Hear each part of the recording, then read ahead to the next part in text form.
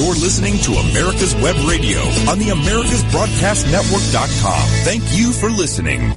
Fun shows that we do, but in very informative shows, is Agent in Charge. And we have our favorite agent in charge, Mr. Sandy Bostic, and he was with our government wearing a badge for many, many years in different areas of expertise, and his last was with Homeland Security, and he did a lot for on the border issue, and now he's bringing a new light, and we wanted to talk about how important it is to defund the police and be able to call 311 and get a social worker at your door within the next day or two to break up the fight that you and your neighbor are having. This, when I first heard this, you gotta be kidding. You gotta be kidding. This can't be. And yet that 12-year-old that calls himself the mayor of Minneapolis, he wants to do it. And, now I think he's come out against it, actually. And but their city council wants to do it, particularly their chairman of the city council, who has had police protection in Minneapolis since April of this year. So she's going to find herself in a fix. She won't know who to call. She won't be protected anymore. But with that said, welcome to America's Web Radio, and how you doing, Sandy? Good morning, David. I'm doing real well. I've had to shake my head when I hear this defunding the police issue. And, so much of what we've already discussed, about the reason this country has been so successful and people want to invest money in the United States is because it's a safe place to invest because we don't have chaos. And so, like you said, who you got to call? Ghostbusters? Yeah, exactly. But anyway, I just said, hey, just real quick, there was before we get into this issue of defunding, I did have a question on, we were talking last time about what to do if you got caught up in one of these riot situations, unwitting and not knowing, and all of a sudden you look up and you're surrounded by people with signs and trying to pull you out of your car and fighting your way out of there. So you successfully fight your way out of there, and the question is, okay, once I escape, then what do I do? What's my first move? And what should I do? And should I go hide? Should I call the police? And let's just go back to what we talked about in a previous show when we talked about the things that I learned as an agent that help me out and that will help you out in life, that has helped me out in life, is that the first thing you do, especially if you've injured someone or caused any damage to some property other than your own, call a lawyer, call an attorney first. That's the very first thing you should do is call an attorney because, like I say, people have a tendency to talk themselves right into jail. And once you say it, you can't get it back. I used to always tell my agents that there are three things in life you can't get back. The bullets out of your gun, the words out of your mouth, and the emails and texts that you send. So once you say it, it's out there from now on. And so the police, and they understand the police are not out there to frame you, to put you, to get a stat out of you. They gather evidence. Their first thought is if you are a danger, a possible danger to the society, to the community, that they want to get you in a position or get you off the street so that the people are safe from anything else you might do. And number two is they gather evidence, whether it be for or against you. It's just evidence to them. So don't go out and get an attorney that's a tax attorney. Don't get a Social Security attorney. Get you a good defense attorney. Do it immediately. Get their advice and have them contact the police for you and set up for you to come in and have them guide you do it. That's your constitutional right to have counsel. So most people would call the police first, or they'd go into hiding. My advice to you is first thing is get an attorney. So any questions on that? No, I think you made that pretty clear. And but I would say that most people don't have a handy-dandy defense attorney right at their disposal. They may have a corporate or a personal or whatever attorney, but a big difference with defense attorneys compared to other attorneys, corporate attorneys. And get you a good one, like we talked about. You know, in this country, I mean, you get what you pay for when it comes to attorneys. You know, so the thing is, you should always have that. That should be part of your plan. We talked about always having a plan for things that can turn about in life that don't go your way. And that should be part of your plan. I know lots of good defense attorneys in the area, but I was in that business for a long time. I know that I've been in courtrooms with those guys, and so I know who I would call. And but like I say, that's something that you just a few questions you can, or just go online and see who the highest rated defense attorney is in your area. Have them always have their phone number handy, and you don't even have to go in and meet with them and get a consultation previously before the event, but just have them on speed dial, so there's something bad does happen to you, you can call them immediately and you know, get their advice on what to do. So with that said, we're talking about the police here, and this falls in the same line, of course, and this great issue of defunding police departments across the United States. And so when we talk about defunding police, you know, there's all types of course, it's hysteria, like you and I talked about earlier, Dave. You know, it's so media driven right now that you don't know what's true and what's not true, and what's really going on. And what I'm seeing, these people that are protesting and wanting to defund the police, you know, to watch the news now, it doesn't matter which channel you're watching, whether it be conservative news or the liberal news, the fake news, and but they're all reporting that what they're showing is that these riots are huge and everybody is out to defund the police. All I'm seeing when I watch the actual footage is, you know, 20 to 30 people and these groups, and then also, I mean, these little towns around here, I'm seeing a few protesters, and it's like 2 or 3 people. And so, you know, like we talked about, you know, fear and fear is one of the main reasons people watch the news. And so the media is really pushing this. But let's talk about defunding the police and what that would mean. And so I just kind of give you a scope on give you some numbers. I said the truth always lies in the numbers. And what I want to talk about, I don't know much about Minneapolis. I've only been to the airport there a few times. It's a big airport. And we were opening up a new internal affairs office up in Minnesota when I retired. And I don't know if they actually finished getting it open or not. But anyway, that's all I know about Minnesota. But like I say, let's talk about San Antonio. It is a town that I do know well and have worked in and know still a lot of people in the law enforcement business there. San Antonio I believe the population now is a little over 2 million, and I believe that I know that their city budget every year, or this last year, is $2.9 billion. In other words, it costs to run their city with all the services $2.9 billion. Sounds like a lot of money. It is. Out of that $2.9 billion, now I couldn't find the statistics that broke it down between firefighters and police. They just had them lumped up in one sum here.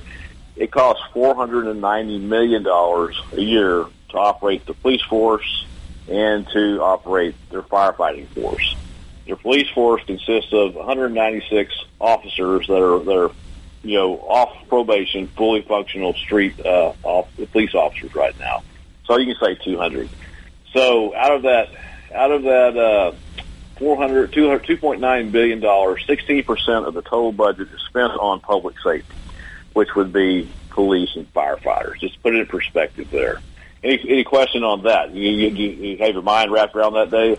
Yeah, we were talking yesterday, another show, about the fact, too, that in many cases, and I can't address San Antonio, even though I know San Antonio fairly well, but I can't address anything money-wise or budget-wise or anything like that. But with that being said, that many cities use the police department as a revenue source and to help pay their own salaries, and this is right. The more tickets you write, the better off we are. Yeah, criminal fines. So, so we'll break this down even further.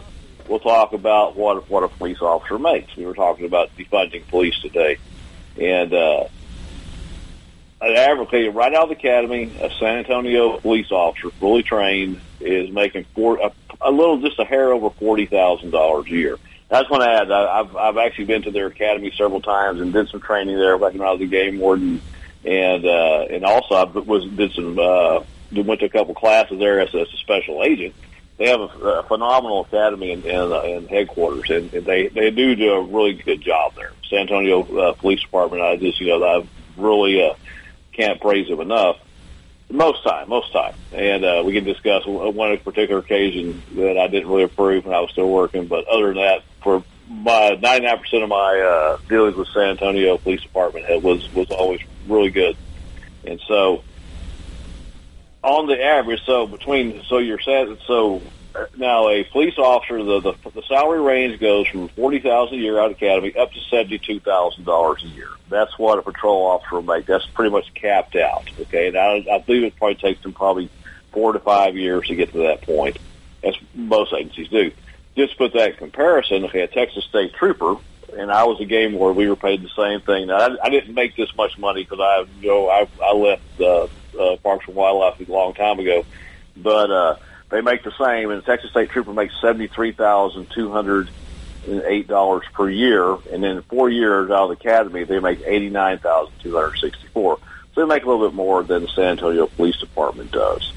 Now, to put that in perspective, your average special agent, which is what I was, and when I finished my career, was the average rate, they started about $52,000 a year, and your street agent makes up to $140,000 a year. And what I was making as a supervisor, as an ASAC, assistant special agent in charge, was about a little over $170,000 a year. So we do get paid better. No two ways about it. And so, to put that in perspective, and then you have all three there. Of course, you have the SAPD, San Antonio Police Department. You have the Bexar County Sheriff's Department, which encompasses the San Antonio area. You have the state police, and you have the federal agents. And so San Antonio, under the protection of these different agencies, okay, it's a safe place to invest money and to work and live, generates, and this is conservative, I think it makes more than this, but this is what they're reporting, $32 billion a year. In other words, the city generates $32 billion of revenue a year. So you think about that $490 million that they spend for public safety, I didn't do the percentage on the $32 billion, but it's just a drop in the bucket. It's not that much. And so, put it in perspective, what's going to happen if you go in there and let's say they cut that police force down from 200 officers, which I was surprised. I thought they'd have more officers than that. That's a big town. And so if you went in there and cut their budget and you cut the response time down and the number of officers who could respond, I think what you would see really quick is as a business person, you're going to see business leave that town faster than you can shake a stick at it. And in that that $32 billion, I guarantee you, if you're to cut the police force in half within 5 years, you'd probably have about half that revenue. What do you think? Do you think that's a possibility? Oh, I think definitely is. And we had a funny scenario yesterday that in Minneapolis, you couldn't get a U-Haul trailer if your life depended on it. That people are getting the hell out of Minneapolis as fast as they can, and that U-Haul may pay people to take trailers back to Minneapolis, St. Paul's area. So, it's already, just the word of it is already driving people out of Minneapolis. Yeah, so, it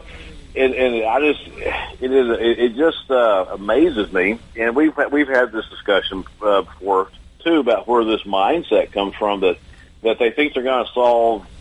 There are people who truly believe that they're going to solve society's or issues in this country by having less police and having open borders, and I just can't see how the common sense factor can't just jump up in your face and say, hey, you're going to have chaos like you've never seen before.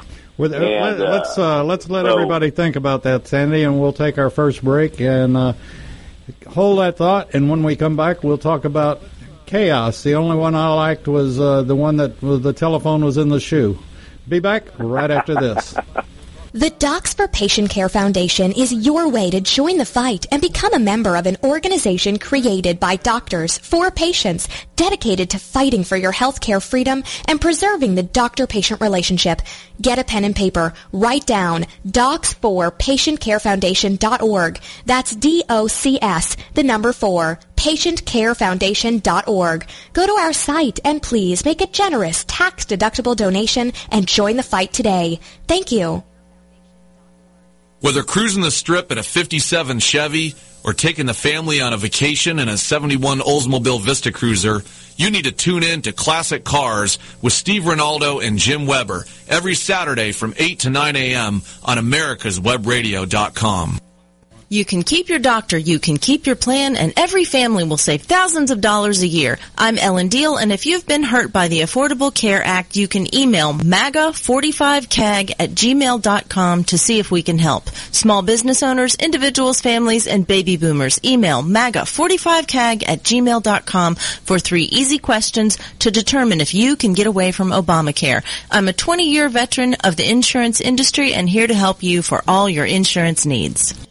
You're listening to America's Web Radio on the AmericasBroadcastNetwork.com. Thank you for listening. And we're back on Agent in Charge on America's Web Radio, and they may call you back in from retirement, but they couldn't afford you.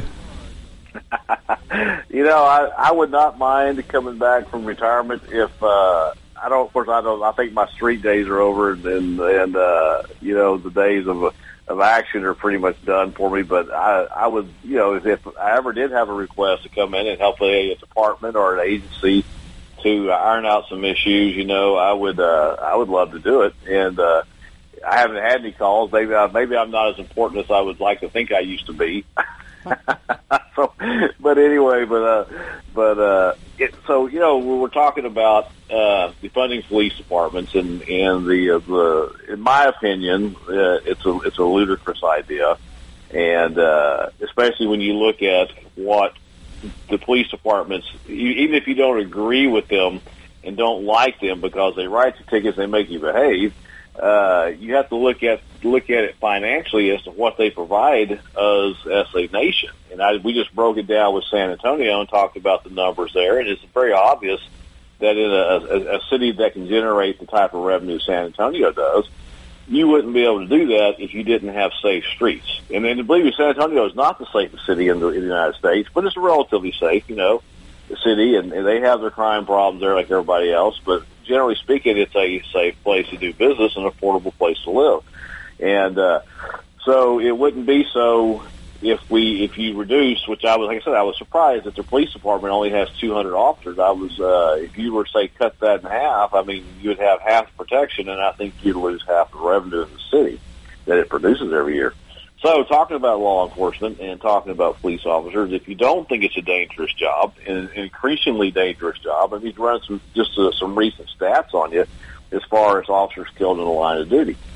In 2018, there were 56 officers killed in the line of duty. Felonious acts, executing arrest, or, you know, they were active arrest or involved in which they were killed. And in 2019, there were 48 officers died as a result of felonious acts. Now, in 2020, this year, and we're not even close to the end of the year, we're already up to 100 dead officers right now. And so we've, you know, pretty much doubled what we did the last 2 years in the first 6 months of this year.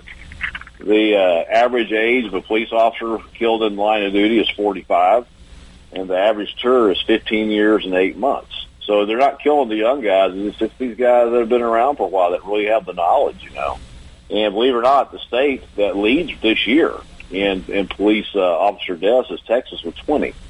And so you know, and so like, you know, I talked about what I always, you know, sometimes I kind of hate to admit it, but it is what it is, and I have a degree in journalism, but I put a lot of this, you know, what's going on, the chaos in the streets, the rage that's going on, the media, with the journalists who are out there fueling the fueling the flames, to keep this thing going, because it makes ratings go up, and it's kind of like they don't really care what it does to this country.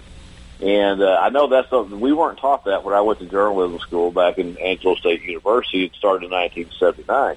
It was they didn't teach you that. You were taught objectivity and how to report what really went on and let the reader make up their mind as to what whether it was right or wrong.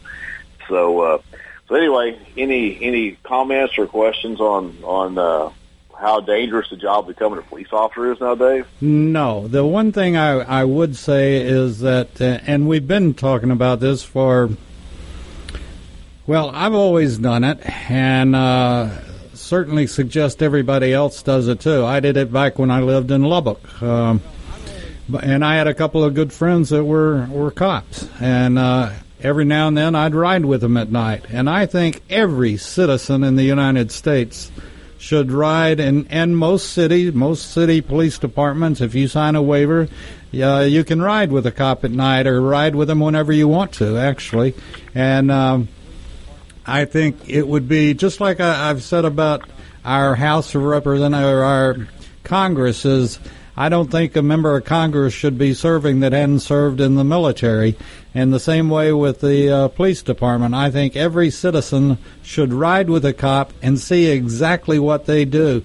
And there's a two-sided sword there, too. It's very, everybody kids about the cop. Where can you find a cop? At Dunkin' Donuts. But, there are times that being a cop is horrendously boring. Stopping for a cup of coffee is the excitement of the night, maybe, And then the other time is that they barely get through with one call and they get another one. And this was true when I was an EMT many years ago, is that, some evenings you didn't want anybody hurt, you didn't want a bad wreck, or you didn't want somebody dying or whatever, but it could be very boring sitting around looking at your thumb. Or the other times would be you couldn't get one person to the hospital and you'd be headed back to the base and you'd get a call to go someplace else. So there are two sides to that, but I think everybody should ride with a cop. That's it's interesting you bring that up about the ride-alongs and stuff, and how some nights nothing happens, and our days, and some days it's just you can't catch a break. But as we used to call it, going, when you get the call, or all of a sudden you're well up on a bad thing, we call it going from 0 to 100 miles an hour in 2 seconds. And basically what I'm talking about is that the stress. It is a extremely stressful job. There's a lot of health issues that are related to the police officers developed through the years, including myself. I mean, I've got some orthopedic issues that stem from the stress and the physical stress I went through all the years, but in my hearing, is just from all the loud noise and the guns and all that stuff, but the stress level that is one of what I've read is that one of the hardest things on a police officer is the fact that they do have to go from 0 to 100 miles an hour on a regular basis in 2 seconds, and then you're expected to calm down immediately once the situation is over with, and over time you get to where you can do that. Younger officers have a little more trouble with it, but with seasoning, you get to where you learn how to control your emotions. But like my good friend Dr. Clavas says, the psychiatrist, he said you can hide your emotions. He said, but they eventually have to come out. He said, no matter who you are, how tough you are, they have to come out at some point. And so you see it, PTSD among police officers now is on a steadily increase. It's just in this. Of course, now it's more readily accepted that a person will have mental issues with the job, and but like I say, we talked about that. You never know when that day is going to be your last day in a profession that you love, and you're really kind of torn as to what's the best for you and your family. So it's stressful on families as well, very stressful on them. And But, interesting, just a side note, we talked about the media and ride-alongs. When I was in Del Rio, I'd been a supervisor for a couple of years already, and our special agent in charge contacted me one day, and he asked me, he said he'd been contacted by CNN. He said that they wanted to send some. We were in a time period there. We had a lot of action going on, and we were catching a lot of loads of drugs, and there was a lot of firefights going on down the border, and a lot of things that were a lot of media attention, things happening, and so CNN wanted to ride along with us and see what it was like. This was back right about the time that Homeland Security was formed. And in the time that happened, he called me. He said, "Look, Sandy," he said, "here's the thing." He said, "I'm going to leave it up to you." He said, your business down there better than anybody else. He said, they've requested it, but I said I'd get with you first. And if you say yes, then they'll send a couple of reporters down. If you say no, he said, it's a dead issue. We won't do it. So the next day, I said, so let me think about it. Let me talk to the agents. And so the very next day, do you remember in Fallujah, there was a platoon of Marines. They were, when the fighting was going on, the war battle for Fallujah, these Marines were walking through a building, and they had a reporter with them, and there was a combatant, a terrorist there, a soldier, and he had an AK-47 in his lap, and they couldn't tell if he was dead or wounded, and his finger flinched on the trigger, and one of the Marines shot and killed him. Well, that was all caught on camera. And the Marine, he just did what he had to do. That's what he was trained to do, keep himself and his fellow Marines alive. Well, if you remember, because, of course, the first thing that the media did, they went in and they played that over and over and over. And so next, I believe he was a first sergeant that shot the guy. Anyway, with the sergeant, next thing he knows, he's up on court-martial. He beat the rap. He came out. He was justified. But if the media hadn't been there, that would have never happened. And so, learning from the Marine Corps' lessons, I said no. I said, we can do our job fine without the media ride along. And but that's what you have to remember about the media. They're not going to report the story the way it actually happens. They're going to report it the way that they get the biggest ratings and they can cause the biggest uproar, which we see continuously. So anyway, that's just an interesting side point. Do you remember that when that happened in Fallujah? Vaguely, yeah. But, there's the old saying, blood reads, and that's what they're after. And if it's like with the riots, if they were all peaceful protests, how interesting would that be to report at some point, You report it, and they say, well, good, it's all been peaceful. Everybody can go home. And, if it bleeds, it reads, and every reporter wants to get it, as exciting as they can. Now, like I say, because I didn't really, I'm a child of the 60s and 70s. I was a young kid in the 60s and a teenager in the 70s, and so I wasn't, I know you got a couple of years off me. I won't say how many. But, so it's interesting that when I talked to you and our buddy J. Roy, to hear your perspective of what was going on back then, because you guys were tuned in as young adults. And so I know that this is, there's always been turmoil in this country. There's always been, the haves and the have-nots. And but it just seems to me that there's just this increase. Increase in rage, increase in hostility, and it seems like, maybe I was just blind at the time all those years, when I was between the ages of 19 and 40, but it seemed to me like our race relationships back in those days were better than they are today. And I just don't remember, I know there were issues. I'm not saying there was a pristine time. It just seems to me like, we've gone downhill in the last 10 years faster than my entire life that has ever happened before. And so what do you think? Is that do you have that same perspective, or am I off base? Well, no, part of the reason is you didn't have the instant camera there. You didn't have everybody with a iPhone taking a video of what was going on. You didn't have anything like that. The closest thing like that, and I have no respect for him, nor do many veterans. Walter Cronkite was one of the ones that kept adding fuel to the fire about Vietnam. And, many people praise him for being such a great reporter when Kennedy was assassinated and all this. But Walter Cronkite did a lot of damage by having his crews, and these were film crews. They weren't. The film crews would take the shots in Vietnam. They would put them on a jet and get them back to New York as quickly as they could for developing and processing. And many times the editing was a little shabby, to say the least. But with that being said, he was the one that pushed, well, how many body bags do we have today?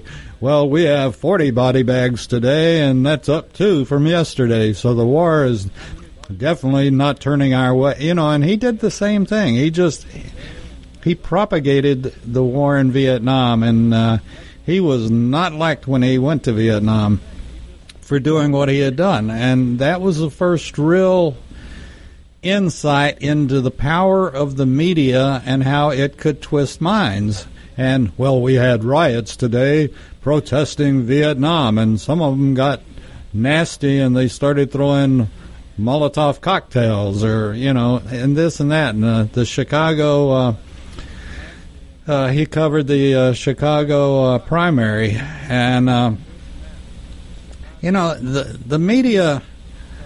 One side of my fence, I love the media and I love the news. As a matter of fact, that's what I really wanted to do growing up, and I did it during the Kennedy assassination. But it just. The media has sold out, and it has sold out to the left wing, and what we're seeing today is, in my opinion, is a left-wing media, and they don't care about the truth. I'm sorry, go ahead. They don't care about the truth. All they care about is getting their person in office and keeping him or she in office. And they're doing a good job. Like we talked about, just because it's in print, and or you hear it on television or wherever you see the media, whatever's reported. I'm not saying, don't believe it. I'm just saying cross-reference it, because there's two sides to every story, and somewhere in the middle the truth lies. And so the few times that I ever dealt with the media and or with a congressman that would make an inquiry into my office, they were never looking for the real truth. They were looking for a soundbite that they could run with. And so we were forbidden, unless until I became got up into upper management, they ever talk to the media, and then usually it would be the special agent in charge, the great big boss. He would be the one that would do the addressing to the media, but there were times when especially when I was overseas, and I would get permission to speak to the media, and believe it or not, we actually got better. We got more truthful reporting from the Russian press than we did from the American press, and I know it's hard to believe when it's true. And but yeah, so that's what I'm saying. When you see these stories and read these reports, regardless of who the station or network is, or source, I mean, read somebody else's too. And a lot of times you'll see the same event and you'll think, well, these are the same two events. They're just the reporting is so different if you don't believe what I'm telling you. And anyway, so that kind of goes into the second half of this, as we're talking about this. I don't think it's a nationwide movement. To watch the media, you would think everybody in America wants to defund police departments. I really think it's just a very small few people. And the flip side of that today is that Congress, in reacting to what's going on, they're meeting, both the Senate and the House of Representatives, and trying to come up with legislation to reform state and city and local law enforcement. To me, what's so ironic about this is that, number one, Congress can't even control their own law enforcement agencies that they're in control of. For example, the FBI and what they did in regards to spying on the Trump campaign and coming up with all these false information and politicizing their jobs. You know, they can't even get them under control, but yet they want to tell the states and the cities how to reform their police officers. Well, you know, this is a communist movement, though, Sandy. That's one of they want a national police force, and that's pure progressive.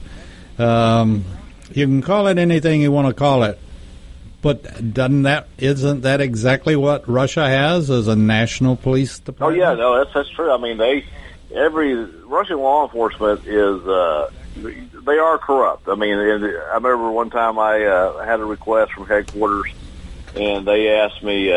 They were doing a report for the White House, and they wanted to know who the top four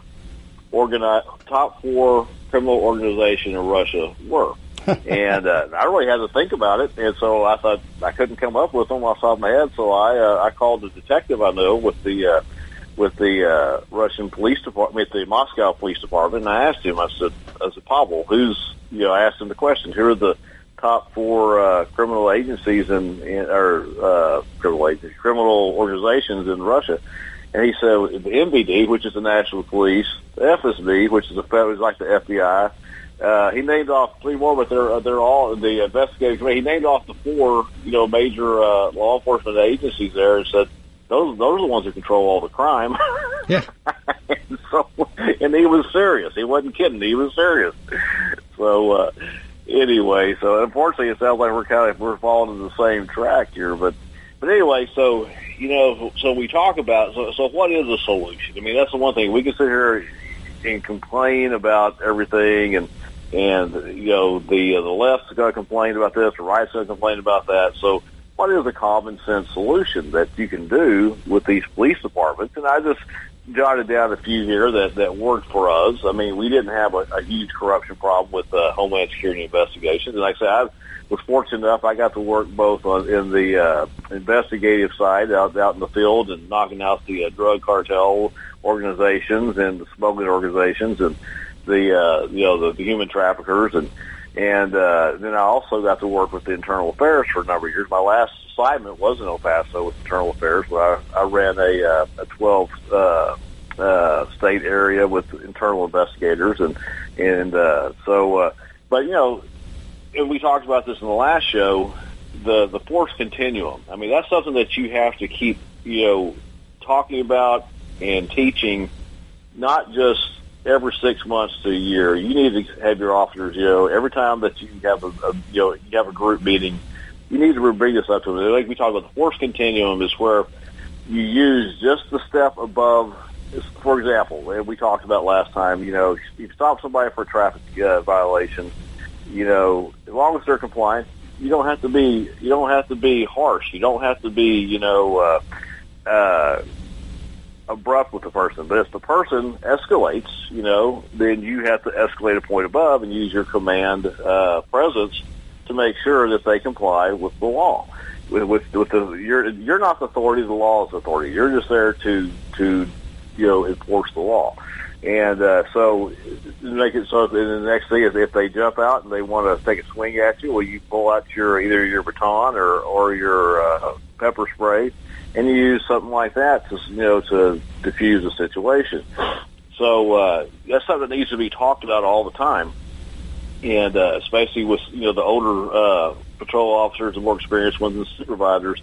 Every time you have anything, you just bring it up and just say, especially in today's world, just make that. They've every police officer is trained in the force continuum.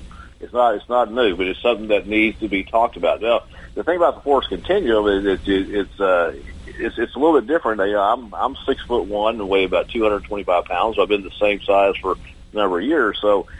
I had more options compared to, say, a smaller officer that's, 100 and, 70 pounds and 5'8".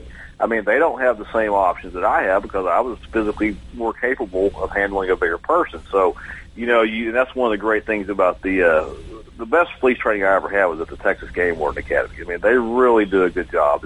And the Texas Department of Public Safety, their trooper training is very similar.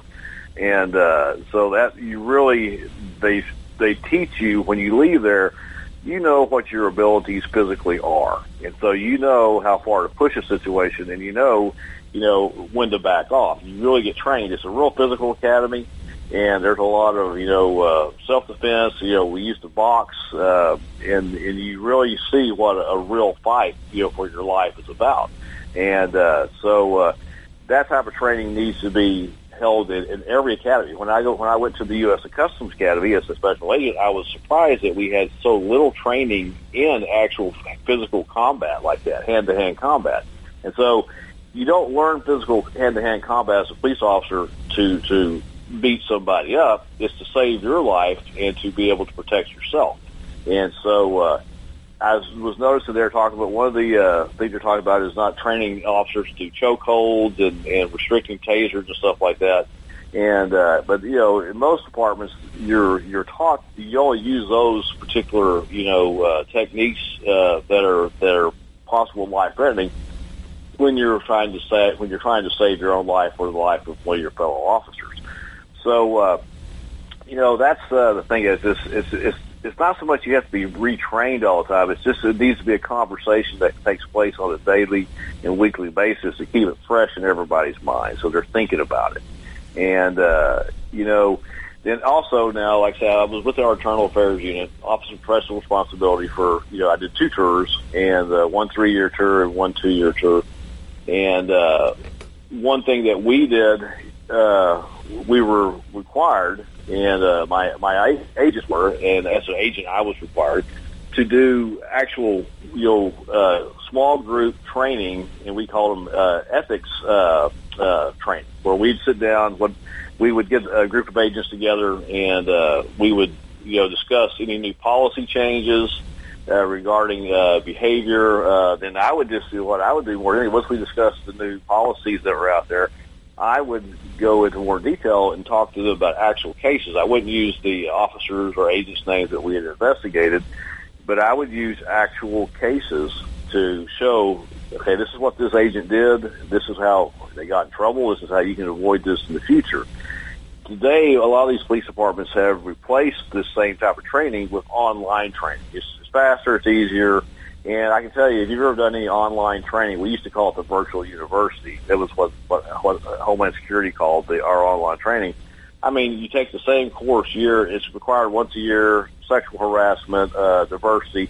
You take the same course year after year, you don't learn anything. You're just reading and you're answering questions, and there's no learning.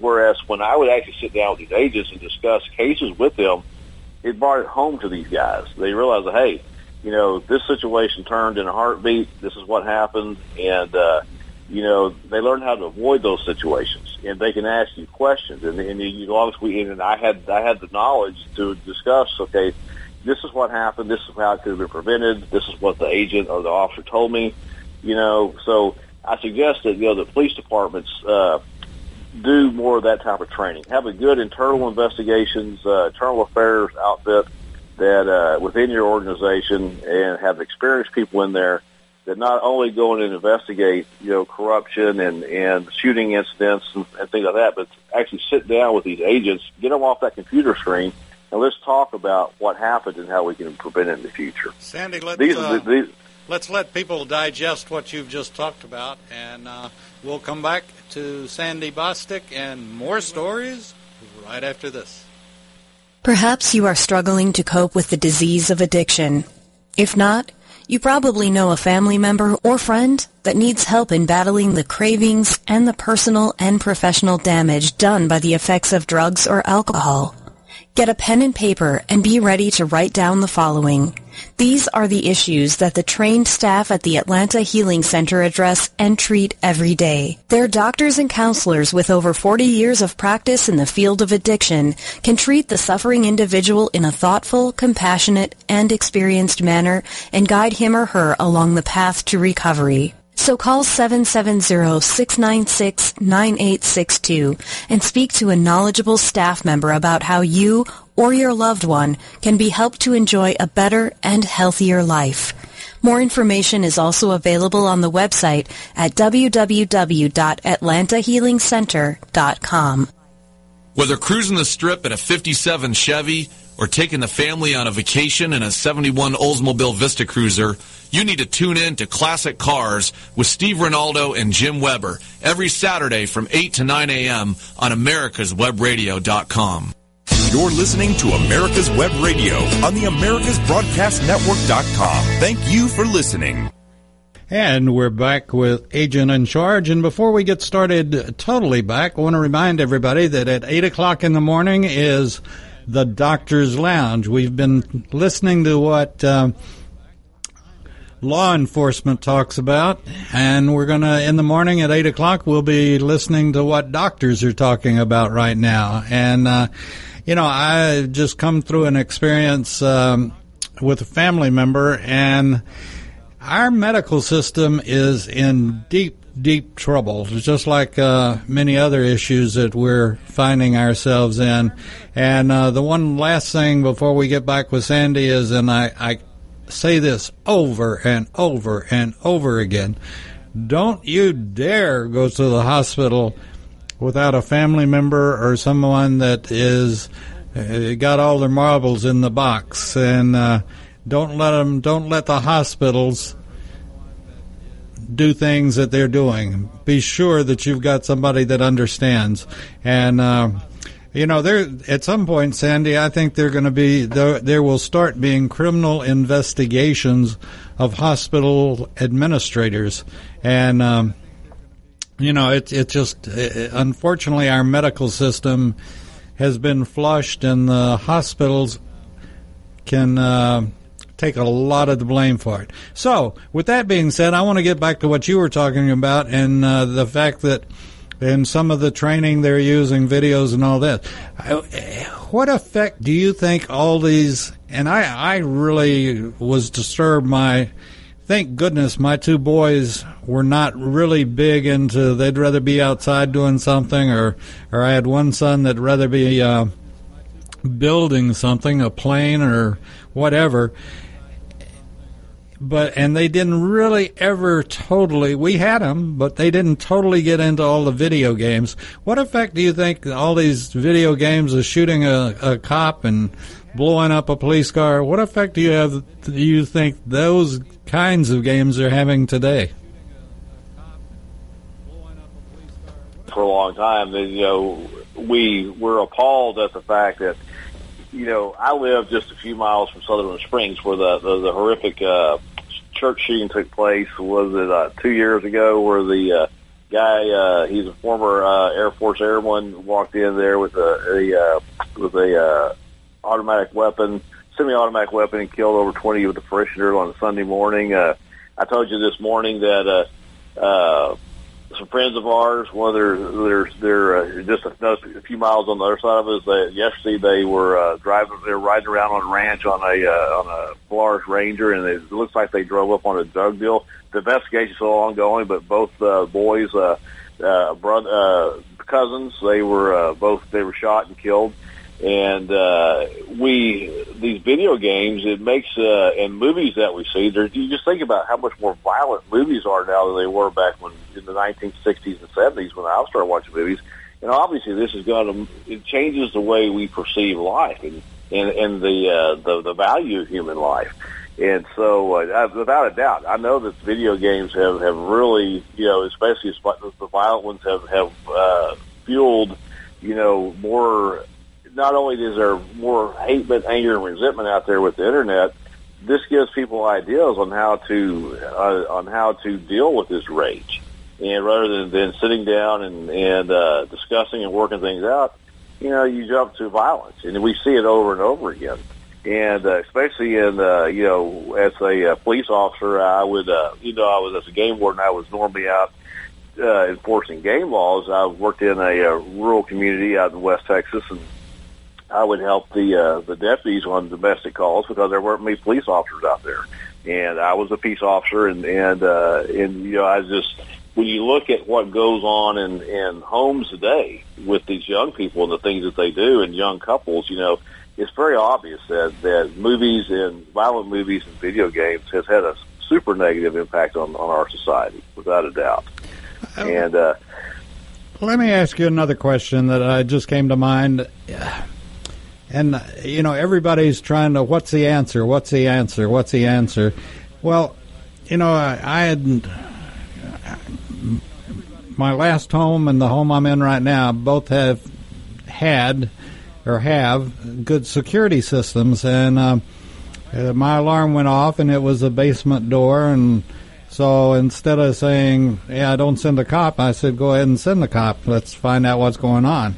And as it turned out, some idiot that might be talking right now had not locked the basement door as well as he should have, and a wind came up and blew it open. So, you know, I couldn't fault anybody but myself. But with that being said, you know, what would you think about more and everybody is armed with a camera if they use it, but we can't. I couldn't pick up my telephone if something were happening in the car for fear I'd get arrested because I was using my telephone, you know. So it's sort of a two-way street. But what about more cameras in cars, more cameras at home, more cameras everywhere? Like the cop that came when the alarm went off, he said, you know, nobody's going to break into your house. You've got alarm systems and signs that you have an alarm. And then also in the neighborhood that you live in, the bad guy knows that you probably have one or two weapons. And they're going to pick on a soft target, not a target like yours. So what if everybody knew, well, if I do something, my picture is going to be taken? Well, you know, that would be a deterrent as long as you have a Justice Department and a police department that's going to enforce the law when they see it, they collect evidence that there has been a law broken. If we go in and defund these police departments and you have fewer police officers and or no police officers, that's like they say in Minneapolis, they don't want a police department at all. It's a moot point. I mean, you can have all the pictures in the world, but you got to have someone there to enforce the law. And so it's going to depend, you know, from city to city. I know for sure. I own a home in the Braunfels, and like I say, we spend a lot of time over Seguin, and neither one of those towns they're not going to defund their police department. They're not going to get rid of the cops. Everybody understands how important they are. And so in a city like, you know, either one of those two towns, you know, the more cameras, the better. Of course, at the same time, you got to remember that, you know, not only does that camera record the criminal, it records your reaction as well. So if you ever are in a situation where you have to defend yourself or you have to take action against someone, I mean, you're on camera too. And so, you know, it's a two-way street. But like I say, the thing is, if we go down this road where we're going to have fewer police and less. And we talked about, you know, the training that I suggest that we give, you know, police officers. Not so much training; it's just reiterating and keeping in mind what they've already been taught. And but if we cut funding, now you're going to have less time, less training for these officers. And so, you know, it's going to be a moot point in these towns that don't want to have police. You can have all the cameras in the world, but if there's nobody there to enforce the law, it doesn't matter. And two, on the flip side of that, I mean, you kind of, now it ups the ante. You need to know what the law says in regards to you defending yourself, and that goes from state to state. And I know in Texas, if we haven't changed the law, that if a person is committing criminal mischief on your property at night, you by law are allowed to use deadly force to stop that person. Or if the person still, say, for example, your vehicle or some property of yours, and you know that there's no way that you're ever going to recover that property. Now, you have to articulate this when you go to trial, but you are allowed to use deadly force to stop that person from taking your property. Now, not all states are like that. Texas is unique compared to a lot of states in that we just know we like to be more individual and protect in our own destinies and protecting what we have. And but like there are states that I know, for example, in Maryland, just pulling a firearm on a person is a felony. I mean, okay, what doesn't matter as long as that if you pull a firearm on someone, even if you try to defend yourself, unless you can really articulate that person was going to kill you, I mean, there's a pretty good chance you're going to go to jail. And so anyway, does that answer your question? More than I wanted, actually. Well, me, I'm like that Geico, what is that guy, fallow battery? With me, you get more. Well, I thought I'd come across a fairly good idea, but you're right, and it does. And the biggest thing that you said is it takes a picture of both sides of the coin at the same time, and that can be rather incriminating as well. Right. So, back it wasn't that many years ago, nobody had dash cams. Police officers didn't have dash cams, and most of them didn't want them because it was understood that a police officer's word was golden, and a lot of courts did not want to see anything. Well, let me rephrase this. Whatever that officer said, they took it as being the truth, and that's not so anymore. Because we're so conditioned to these movies and shows like CSI Miami and stuff. I mean, people want to see that same type of evidence. They want video recordings of this and that and all this forensic stuff done. So things have changed. So I can see now why it not only does it protect does it show what happens? A police officer wearing a body cam, a video camera in the car. It shows, what to say, a picture is worth 1,000 words. Sure. And so, what you see there is definitely evidentiary. And so it's a good idea to have those now because of the way the world is and the fact that there is such inaccurate reporting going on. And so, but like I say, it has changed. I mean, back when I first started testifying, I mean, the fact that I was an officer and I had never been found to be untrustworthy on the stand, and I had a good reputation for honesty. That was really all it took when you went to testify. You had to have the reputation. As long as you had it, I mean, you were what you said was pretty much believed and understood. And so, as long as you didn't do anything to tarnish that, then you didn't have any issues. But that's not the world we live in today. No. And unfortunately, the world that we live in today is changing rapidly and continually, and I wish I could find some optimism, and I really have been looking for it because I'm an optimistic type person. That's why I have a radio station.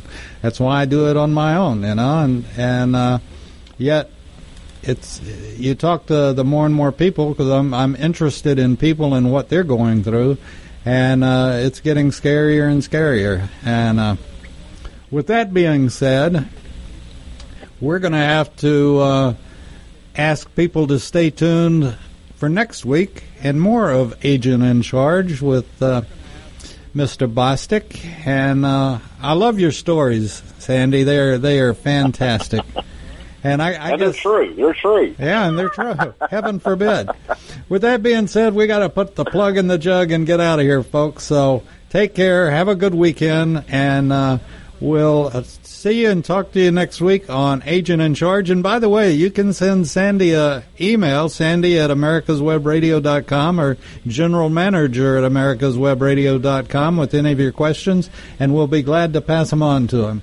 So take care. Have a good weekend. Sandy, you have a good weekend. Don't step in any holes. I'll try not. I sprained my ankle if you're wondering what he's talking about. So it happens. So I wish I had a better story, but I stepped in a grass-covered hole. Well, look at how scared the rabbit was when number 12 foot came down towards him, That would scare anything. That's right. We'll see you next week. Sandy, it was a great show. Bye-bye. Thank you. You're listening to America's Web Radio on the AmericasBroadcastNetwork.com. Thank you for listening.